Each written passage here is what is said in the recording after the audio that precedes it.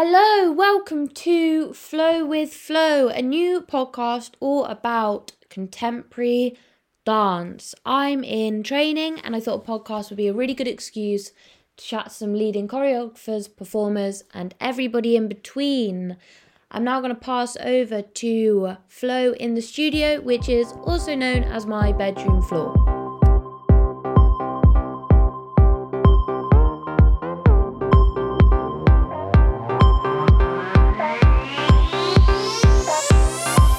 So, hello. Today I'm speaking to John William Watson. Oh my God, he's in the waiting room. Guys, wait, I'm nervous. No, I'm not. Get a grip. Hello. Hello, How are you doing? I'm good, thank you. I turned on my Zoom, my headphones stopped working. So, we're here without. Hopefully, the audio's thriving anyway. Brilliant. We move, we adapt, we thrive, we overcome. So, what are you doing today? Doing this podcast, and then I am gonna do some housework that I've been putting off all morning and planning for a little workshop. Ooh, what workshop? It's just like young creatives, like One Dance UK. It's like a young choreographers thing. It's a little Zoom thing. So I'm gonna flex those Zoom muscles again. Well, you're practicing now. Well, there we are. There we are. You see, you This is see. preparation. What pieces are you working on at the moment? At the moment, not well. I start a new solo actually in like a couple of in a month or so, working in Leeds. Okay, a little while to think about it. Yeah, yeah. Should have thought about it already. Haven't, but I am gonna. I think diamonds are made under pressure. There we are. Amen to that. Put it off. Until I have to think about it, and then I will. I live with Magda. I don't know if you know that. Magdalena. We love Magda. And she was telling me, obviously, she performed with you. She was telling me a little bit about that piece. And you're touring that piece? We are. We are. Can't wait, can't wait. So just waiting for like dates and stuff to be confirmed. Can't wait, just like fingers crossed for all that kind of good stuff. So love her. Legend. You're creating a new solo. You're touring your piece you made with Sadlers. You've made so many pieces. Well, like yeah and no. Like I feel like I have, but then like in regards to like as a working professional, I don't think I've actually made that much. Yeah,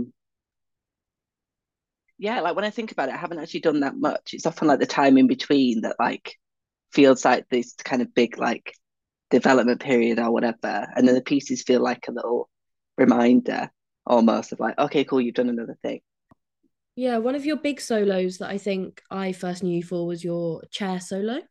So that was, I think that was the first thing I ever made as like a professional, like post training. It was in the period of time that will not be named several years ago when no one was working. But yeah, so it was a sort of film project commissioned by Sadler's when I was a young associate, which sort of just ended last December. And yeah, it was in lockdown and I wasn't feeling very creative whatsoever at all. And, like just kind of dealing with the world. And we got this commission for their like digital stage to make these short films. And yeah, it was the first thing I sort of made post training and like after the period in which I started calling myself a choreographer and not cringing about it. Which is like a big like oh for me anyway, it was like a big sort of hurdle post training to sort of like because I didn't go to choreography school, I trained as a dancer. Therefore, who's right is it for me to be like, yeah, I'm actually a choreographer. It was there was a lot of time that I could spend thinking about the work I wanted to make, and because of coronavirus, and because of that, yeah, it felt really like a marker, like the beginning of my sort of career as a choreographer. And I felt like I'd when doing that sort of video, I'd started to grapple with a lot of things that I know now are very like crucial to me and my practice, and I find quite important in the work I make. So So talk us through what those things are. Like, what are the things that you feel are crucial to your work, your inspiration? So I was thinking about this other day, the other day, because I did like an interview talking about my work and like making as a whole. I think where we have to start from is like why I decided to be a choreographer, I guess, or like why I wanted to make work. Because those sort of questions that I had then relate to my practice now, as I'm sort of doing this job, I guess. And it's that like the world is just so confusing. Like there's this point like somewhere in training where like you just kind of I don't know, I kind of graduated from being a naive young person to suddenly being aware of like the world and like myself in it, and quite like philosophical, like existential questions were like constantly in the back of my mind. I'm like, because I studied in Belgium, so I kind of left when I was 18, quite like with like a lot of naive energy behind me, and I didn't really realize what were happening until about 2 years in. And I was like, I'm in this different country doing that. Da, da, da, da, da, da, da. Um, and I started to sort of be aware of like all these choices we can make in our lives, and all these like sort of uncertain things and all these rules that we have to sort of go along with and or not, and like how sort of fluid and strange and bizarre and individual our experiences are from this sort of existential like really big picture kind of angle. And then, so with that realization, I also realized how silly it was and silly to worry about it. Because people are weird, people are really strange. I myself, I'm a bit of a silly goose 24/7. And like most people are. And Thrive in your silly goose. this is it, like big silly goose energy, you know what I'm saying? Um, And how can you take that seriously? well, this is it. This is it. And like I really believe that you can like you can really like question things or talk about things like um consciousness, existence, like death and time and things that we all face and that are like rooted in sort of the fabric of being a person with a brain that can sort of see the world. Um, but you can really explore these through humor and through like yeah, comedy and laughter, and arguably I think it's the best way to do it. Uh, because yeah, you can often get bogged down in a lot of things all the time. That's the most sweeping statement I've ever made, but everyone will relate to it. You know, you can get bogged down by everything, and everything can feel very overwhelming. Um, but humor is the best way, like just through my life, I've personally found to deal with um difficult situations, to deal with my mental health, to sort of move forward from like real like hurdles and things that really um throw me off kilter. And in a performance setting, I think that's also the best way to engage with all the people in the dark. Like make them laugh and then get them. And then tell them what you're actually talking about, or vice versa, you know, put them in quite a ambient kind of state that's like quite maybe quite intense, and then reveal that it's not that deep, and it's actually quite silly, and let everyone laugh about maybe something quite hard or intense that they've just experienced. And so the balance between these two things is what I strive for, I guess. Mm. Nice grappling between like the more serious side and the more light-hearted side. Yeah, because it's one and the same, you know. We experience all these things, but we're still the same person, having to sort of like compute and often compartmentalize these parts of life, but it's all experiencing the same time. You know, time marches forward. So we all experience it in this one big wave most of the time. And you can see that through your work very strongly. You trained in, I trained in Antwerp in Belgium. so leaving training, you came back to the UK. Yeah, I did. Yeah, after like some time there. What's the difference between like Antwerp, UK dance scenes? Well, I don't really know so much because I was there for maybe 7 months after I graduated, and I wasn't actually doing much dance work. I don't know, it's something that people don't talk about that often, which is also why I'm really excited to come on this podcast. Because yeah, I think I sort of graduated, and then within that period, I was like working in Zara for a while. I told them in my interview that I speak Dutch, and I didn't. And then I had to just deal with those consequences when I started working. I worked in like a bar over summer, and I also worked in a cafe, which was the most stressful job of my life. I had to like barista with no training. um, and it was a combination of one, I just needed to sort of like get a job and live after uni, but then also I needed time to like figure out like what the hell I wanted to do. So different in so difficult, sorry, in the dance industry because Mm, everyone in third year at the moment is tears in the changing room. Tears in the changing room. I mean, like grappling with becoming a freelancer, especially. I got someone text me this morning saying, "Can you ask someone how to be okay being a freelancer when you leave training?" Everyone else I've spoken to has also said like they've just been working one-off jobs a lot. And I think because there's a level of like elitism that's sort of got a sense of shame around it. But like, so how was that for you leaving training? You didn't work, you had normal jobs. I mean, to your friend, I hope to help a little bit with this. Okay. But yeah, I mean, I was someone that never really connected with that worry at the time. Just because like I tried not to put too much pressure on myself, I guess. What was the pressure was just kind of figuring out what I wanted to do, like within the industry, as opposed to like actually just getting a job. Um, and yeah, I sort of I spent that time and I didn't really know still. And within that time, I was also applying for the young associate position or program, whatever. Did you become young associate a year after you left? It was sort of within, I graduated in the July, and then from that period, I was doing the application process and like through summer till January, I It's think a it long was. process, apparently. Yeah. So I was doing that. And I did it on a whim. I kept getting like many emails, been like, the deadline's been extended, blah, blah, blah. And I didn't really know, right now, that kind of opportunity I'd snatch up. But then, even though I knew I wanted to make stuff, I still didn't know that that was what I wanted to do.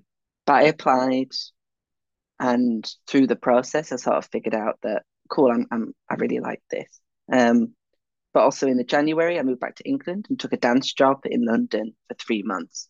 Um, at the like English National Opera. So it's very like it was just like, oh, and this random job. It was like 3.5 hours. I was on stage for probably 10 minutes. um, with my face completely covered, that big moment you all want.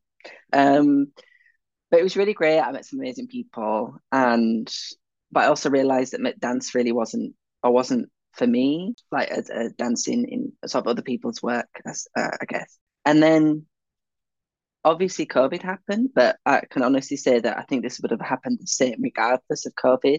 I moved back in with my parents. I knew I didn't want to, well, I couldn't stay in London.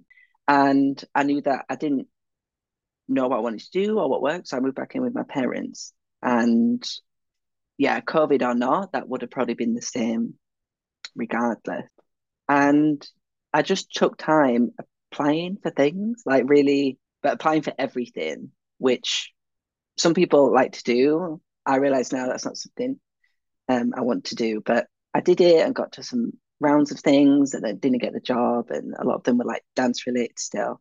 And I don't know, it felt quite low stakes for me once again, because I tried to not put pressure on myself as such. Although there was, I'm like, oh, I'm living with my family, my mum and dad, are they like, okay, you've done your fun dance training, now get a job, get a job. But they're actually really supportive. And yeah, all those sort of experiences helped me figure out what I wanted to do. And one thing that I don't see like jumping the gun here or like skipping ahead, but one thing that's like really true is that like no dance career or indeed journey into the career looks the same.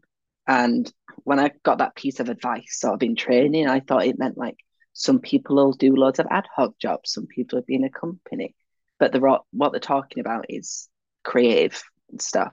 But what's actually true is that like whether you're actually doing a creative job or not, doesn't take away from the fact that you're an artist. For example, the like I live in a house with my boyfriend, like we're renting, and my if I was to pursue choreography entirely, I won't be able to do this.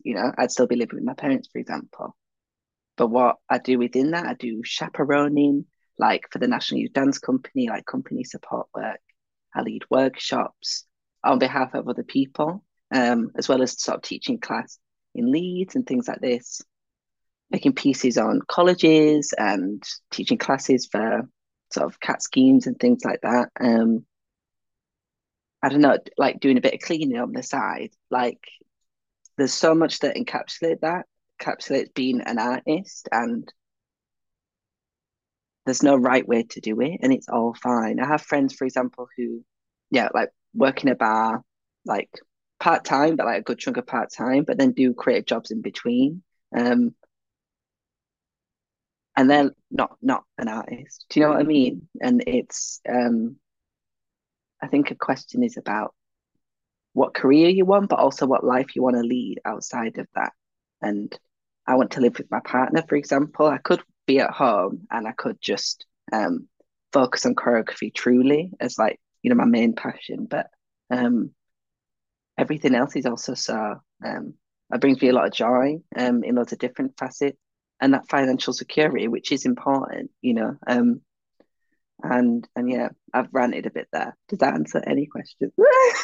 You ranted all along the right lines, though.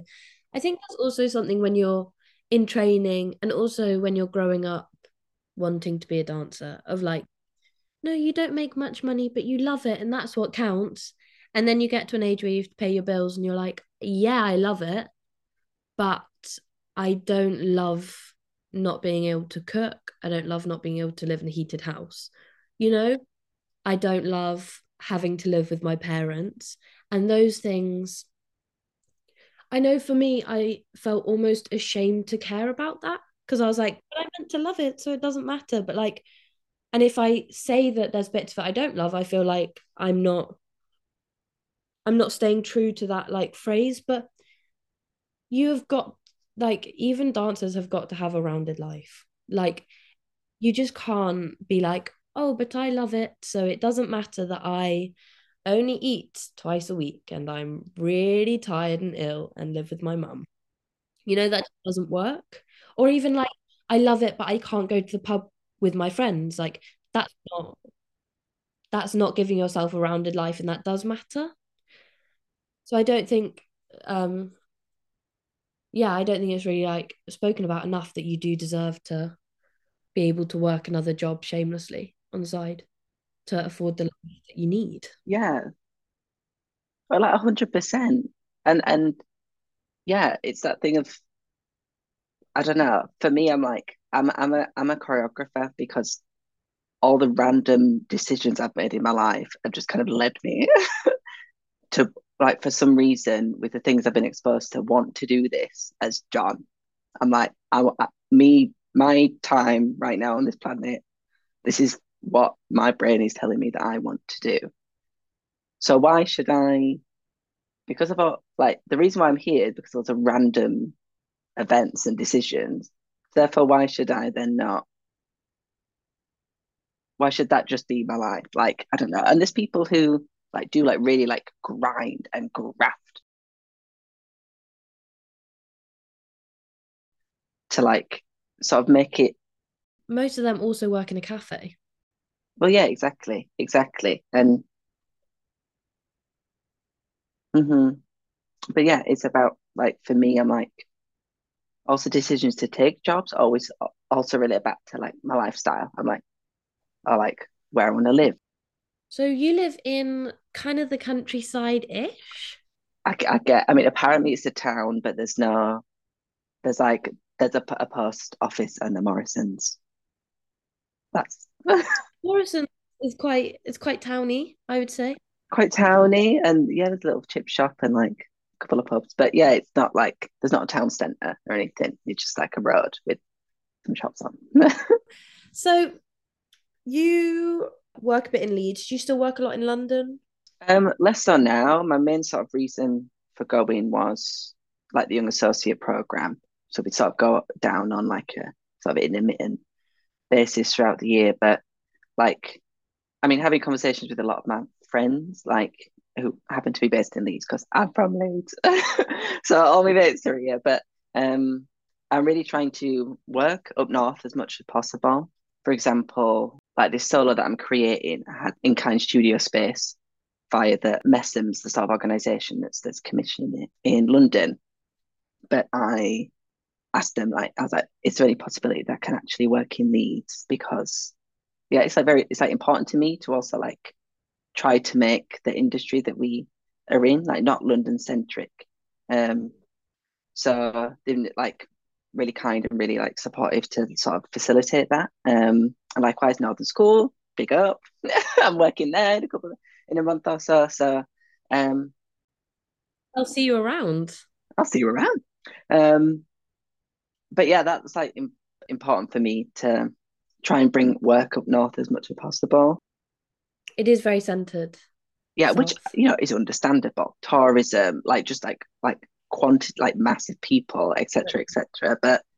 Um, but yeah, it's important for me to like try and keep it up north as much as possible. So although I don't live in Leeds, I'm a stone's throw. I could probably shout out my window very loud, and you'd be able to hear me. Very loud. Oh, Oh, is that John? Um, so yeah, like I like to like work up north as much as possible. Sadlers. Sad lads Wells. I spoke to two people last week that are the new young associates. Oh yeah. I've been hearing all the tea about the process getting in. Mm. Give us the tea about doing it. Ooh. New perspective. Expose. No, it was great. Uh, yeah, about doing it. It was really. It's. I mean, I really don't have a fault. It's the first kind of. Really? Yeah, I mean, it's the first kind of development program I've done. Sort of since then, I've done like Northern Connections at NSCD. Currently, like 4x20 artist at Lessons Wiltshire, with this solo. But yeah, it was the first thing I did, and it's not my first real big sort of taste for the industry after I graduated. And yeah, of course, there's like little bumps on the road. Like I literally can't even remember now. Like I literally can't remember. But as the program, it's really brilliant and really what do you call it? Considered and sort of flexible for the sort of individual artists that are taking part in it. And your voice is incredibly important, and so's yours, and so's yours, and what needs that you all need to like develop. Because I don't know, maybe from the outside, and also for me, I get like got swept up in this quite a bit. Feels like a big platform. Oh, because it is. So it feels quite scary. I'm like, oh my God, main stage, sad last well. Ooh. It's like really scary, like pictures on the wall, and it's like it feels like this like oh thing you've got to make, but actually from the inside it is a really rich like development program. And we do like workshops more or less, I think every month or every other month we go to London, and do workshops with loads of people from like across the industry from different facets of it. Either like Zoom workshops with people, like go on like a little day out somewhere to speak with arts organizations. You hear about funding, about the creative process, about dramaturgy, about planning your life, about um so it's really, as much as maybe I don't know, from the outside and also for me in it, these kind of big performance opportunities are what feel quite overbearing. The actual bulk of the program, um, from like a development point of view, is like all these wonderful like workshops and things that sort of equipped you for the industry, which is I found incredibly beneficial. Um, And did you have a bit of a platform before doing it, or did you go in and then create a bit of a platform there? as in like my work and like Yeah. um I don't, not really. I mean, many a year ago, I was on BBC Young Dancer. Um, so I did that, but I it's obviously like a dance competition. So I don't know how much that relates to sort of my work now, or like a platform, or like whatever. But I don't think so. I think it kind of also just the power of like the social media, like the social medias, but it kind of developed throughout the program, sort of quite like in line with the trajectory of the program, and sort of building up to the main house, and then yeah, 'cause, like you can meet a lot of people at like events and stuff there. Although like it was the odd person that'd speak to me, that'd be thankful that they came to me, and there's other people in the room that probably would have been beneficial for me to talk to. But like, who's doing that? Networking. Also, like I was speaking to the people I was speaking to last week about like networking and what is it and What is it? what is it? Because like people like networks like go up to someone like, hey girl, can I have a job, please? I'm not gonna do that. Stop it. But then like What is that? What is networking? Who knows? I mean, I suppose what it is just letting people know like you're still knocking about. You know what I mean? Like if you meet someone at an event, for example, and you're like, oh hey, it's like following that up with a DM or writing an email, letting them know. That's it. Like just reaching out yeah. and be like, hello. Yeah, for example, Queen of Networking. Don't know if she'll listen to this podcast, but Nora Faye, she was basically like a placement dancer for Hang In There Baby, the piece at Sadler's last year. And she literally just messaged me or just emailed me, being like, hi, this is me. I want to work for you at some point. Or like, and she was like, she's in her fourth year at school in Holland. And she was like, I want to do placement. And like, you never know what, like, for example, at that time, like, and we've chatted since, like doing the placement and stuff. You never know, like, who the people you're messaging or emailing, what like position they're in. For example, me, although like I had the Sadler's Wells name, I'm still an emerging choreographer. And at the point she emailed, I was very much still just like starting. I just made my first piece. And I was like, oh my God, amazing. I was like, yeah, 100%. I'm Mm. really free to do whatever Every day. every day. All day. What it? Every day. But yeah, I was like, absolutely like 100%, and she was going to be there for Northern Connections for the piece I made. Like, I would like to go over there, but COVID and other things, I can't remember what happened in the end. But then she ended up being there for Hanging There Baby, and that was all just on a DM or an email, you know. And I've done it before as well. Emailed someone that I'm like admire, and I'm like they're never going to reply. This is scary, and you get an email back.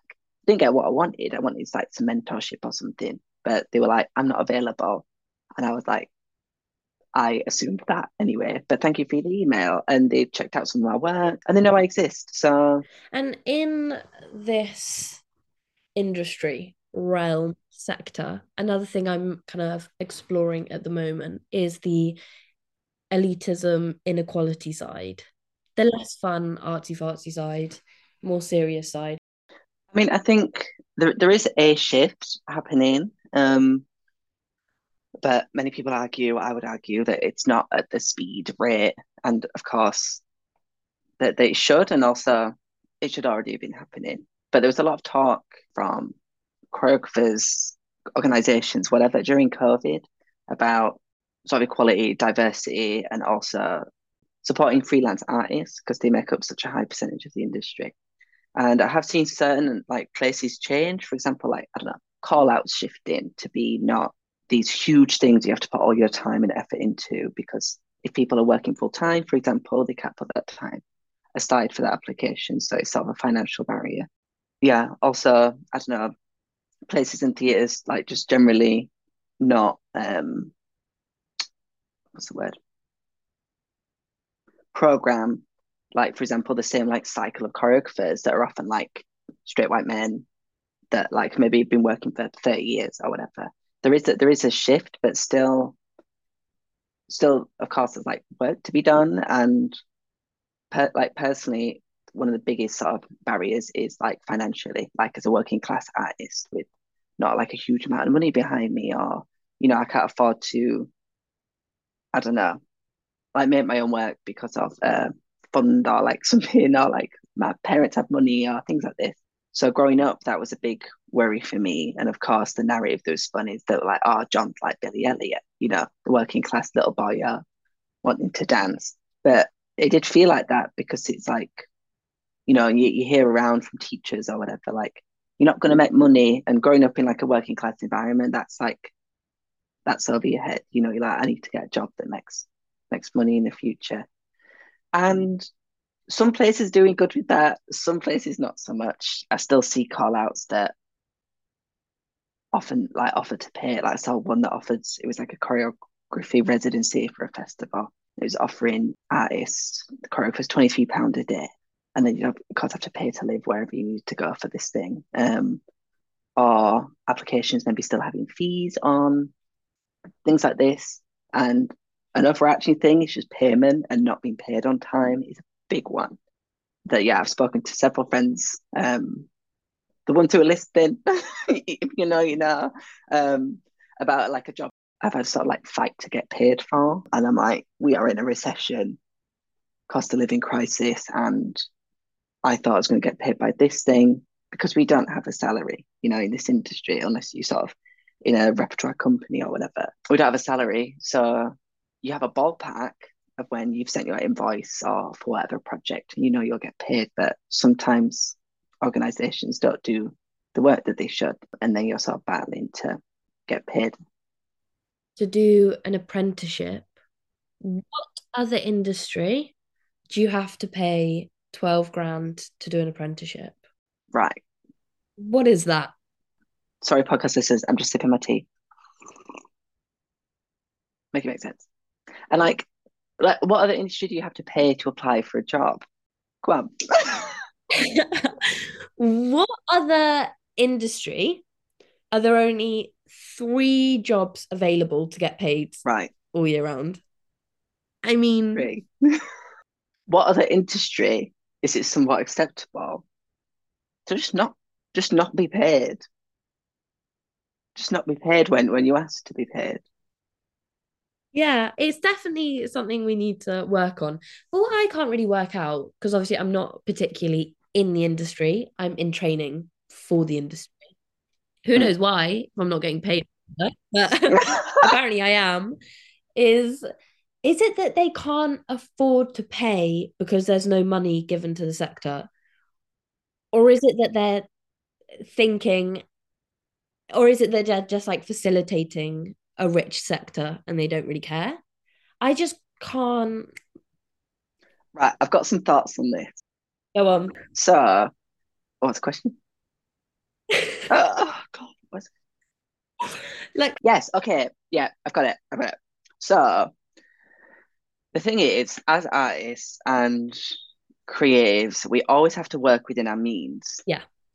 If I wanted to make a project with 15 people with a huge set and a live orchestra, Uh-huh. I couldn't do that at the moment No. because I don't have enough money to buy a new blender. Right. Right. That's where I'm at. So I won't do that. Yeah. And I'll maybe apply to a theatre like Messams or whatever and get funding through them, or apply for arts council. Yeah. If I get a project and they say this is how much money you've got to make the piece, and this is how much money the music would cost to make, I can't use that music. That's it. We adapt and we move. Art's a creative free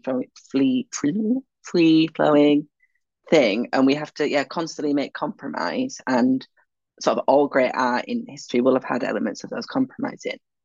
So, in regards to say a call out, I saw one a couple of months ago for a 5-day audition. So it require people to take 5 days a week off work with not much notice. But there's also cuts, I think, throughout the period. So you might only be needed for 1 or 2 days or whatever. They have to pay for somewhere to stay while they're doing it. They have to buy food while they're there. And there wasn't any sort of honorarium or financial support to support the artist in it. And this is the thing, like funding is difficult, like with the NPO sort of cuts from the government and things like that, these national portfolio organizations, big dance organizations have lost a good percentage or all of their sort of steady funding, for example. And I don't know with these companies and stuff like that, what the situation is. But if you can facilitate like a good working practice for an audition to be able to support with travel and accommodation if needs be, or offer an honorarium to support the time away from work or whatever, don't do it. That's the fact. If this company, you can't do it, don't do it.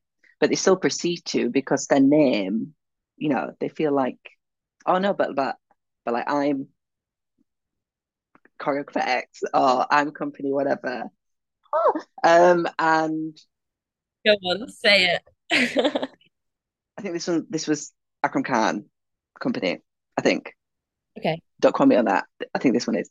And yeah, there was a lot of backlash online, and then they sort of redid it, and they posted it again with a small fee that they would offer the participants. But I think it's laziness. It's laziness. Either if you can't afford to have that many dancers in your audition or whatever, find a different way around it. Like just it's silly. But I'd argue it's not always that from a funding perspective. They have the funding, but they want to keep the funding to fund the production. Oh, this really cool light rig. I don't know. Um, It goes again back to the thing of like, if you love it, you'll do it. Like, if you take those 5 days off work to do that, you might not get your 5 days for holiday. And then, like, you're deciding between maybe an audition or seeing your family. Like, it's not that I love it, so I'll do it. It's that I can't do it. mm, it does. It just perpetuates yet more like inequality and like this sort of yeah, like I don't know, like class divide or like I don't know, lack of it's another barrier. It's just another barrier to like keep with elitism in the industry, which we need to be breaking down. And hopefully, the fact there was backlash shows that people are. Yeah, yeah. But it's frustrating because it's also companies like these that say in COVID would be like, we're supporting freelancers, we're doing this, we're doing this. And then they proceed to do stuff like that. And it's like it doesn't like you've done the work to like say you're gonna do this. So like you know what I mean? Yeah. No, it is tiring and a bit frustrating and also very daunting, like trying to leave training and you're like, I can't get a job and I can't afford to do an apprenticeship. What do I do? But I think that's just from what I've seen, something you've got to grapple with, got to keep working at. Don't be ashamed to get another job. 100% because it's also like really important thing is that like whatever it is that you want to do in this industry, make dance films, be a dancer in a company, I don't know, developer, uh, sort of body mind practice, teaching schools, whatever it is that you want to do, everything as sat around that that's not that thing is facilitating you to do that and we'll feed it in some way and it doesn't yeah it's not doesn't take away from your artistness or status or whatever. Like, I mean, everyone can be an artist, whether you go to training or not. So surely the folks that go to a training, even if you're working in I don't know, doghouse in Leeds, while applying for your arts council funding bid on a weekend, you're an artist or whatever. It's yeah. So we've now been speaking for 44 minutes. Oh, I could stay here all day, me. Oh my gosh. Um, Final tips and tricks, main things you want to drill home. Right. Final tips and tricks. Um, Stay connected with the people that you are friends with. Friendship is a massive thing. When people say networking and people know everyone, the nice, actual, like real world application of that is actually that friendship is like a big part of this industry, even if you see someone twice a year at an audition or a project. So stay connected with the folks that you like and the people whose work you like and like view on the world you like. Um, and keep talking to each other. Like just keep talking to each other about your own experiences. I felt very like alone in my experience when I first started, and I was like, oh, everyone else is doing this correctly, and I'm not. Actually, everyone's doing it in a very random way. And I spoke to people who were far more experienced and have got companies and stuff like that, and they're genuinely still just figuring it out. Which sounds vague and annoying right now and a bit TED talky, but trust me, it relates. So yeah, and keep it open with your friends and colleagues and folks in the industry. Um, yeah, and like whatever that seed is of what made you want to do it in the first place, like keep reminding yourself of it. Because it can be difficult, but it's also the most beautiful, inspiring, surprising, like genuinely like heart fulfilling like job. So yeah, I promise it's worth it, folks. Thank you so much for joining me. Thank you. Thank you so much for having me. No, thank you. And I think we've spoken about everything, anything you could think of. Yeah. I think we've sorted the world out pretty much. Yep, that's it. That's it, everyone. The world's at harmony now. Go forth, be free. Oh, we run it now. We run it. I mean, they don't do anything anyway, but you know. No, they do not. Woo! They don't do anything. You don't do anything, Rishi, do you? No, you do not. You do nothing. I literally do more than you doing a podcast with 100 listeners. So, 100 listeners. oh my gosh, first podcast got 101 That downloads. is amazing. I know I'm really famous and it's quite difficult to deal with. It's okay. It's okay. Oh my God, first one. That is phenomenal. I know, I think it was probably my mum listening 100 times, Mum, but it counts. it counts, okay? Oh, that's brilliant. No, but I think what you're doing is really amazing. I think it's really good. And just one thing that is really important to me is like not is like demystifying a lot of stuff because it's just people doing a job. Like it's not that deep. Like chill out. This mysterious artistic. Yeah, I just kind of fell into this. It's like, nah, but like this is the way it works. Yeah. Oh, I just fell into it. Yeah, my dad's a billionaire, but like it's fine. It's like anyone can do it. We all have the same 24 hours in a day. Woo! Woo. I love it. Oh, really? Yeah, and also I just think there's so many artists that aren't given a platform to speak on Mm, or like don't have easy access to sharing their work. yeah. And there's even in training, like I'll mention a big choreographer and people in my class that really care will be like, I don't know who that is. Because there's just like there's not many places to find these things out. I mean, I have this all the time, speaking to people. They're like, yeah, I saw the piece of so and so. And I'm like, should I know who that is? And I always pretend. I always go, wow, no way. That sounds really cool. What? Wow. Yeah, I know them. But it's just that thing, like, how do you find that out? Right. Like, where, I'm not born with that piece of information. Here, you find it out on Flow with Flow podcast.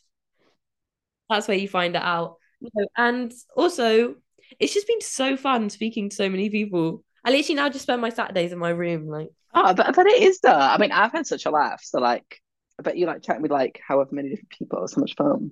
no, it's right. You're the best. Don't worry. Legend. I bet you say that to all the podcast. I don't. Ease.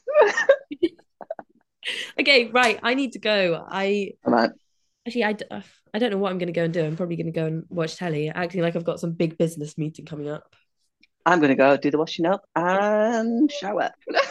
Yes, that's what counts. Okay, thank you very much. Thank you, Flo. Bye. Bye.